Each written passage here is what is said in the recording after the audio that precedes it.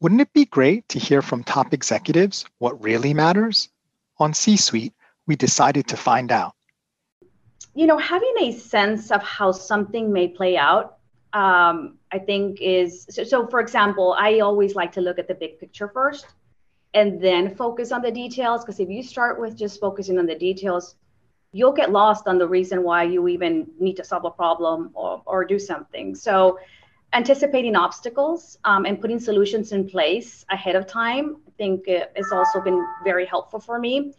Also having confidence in your team, and empowering them when you need to, and always have that I can do attitude. Participate in everything that you can, become a valuable resource.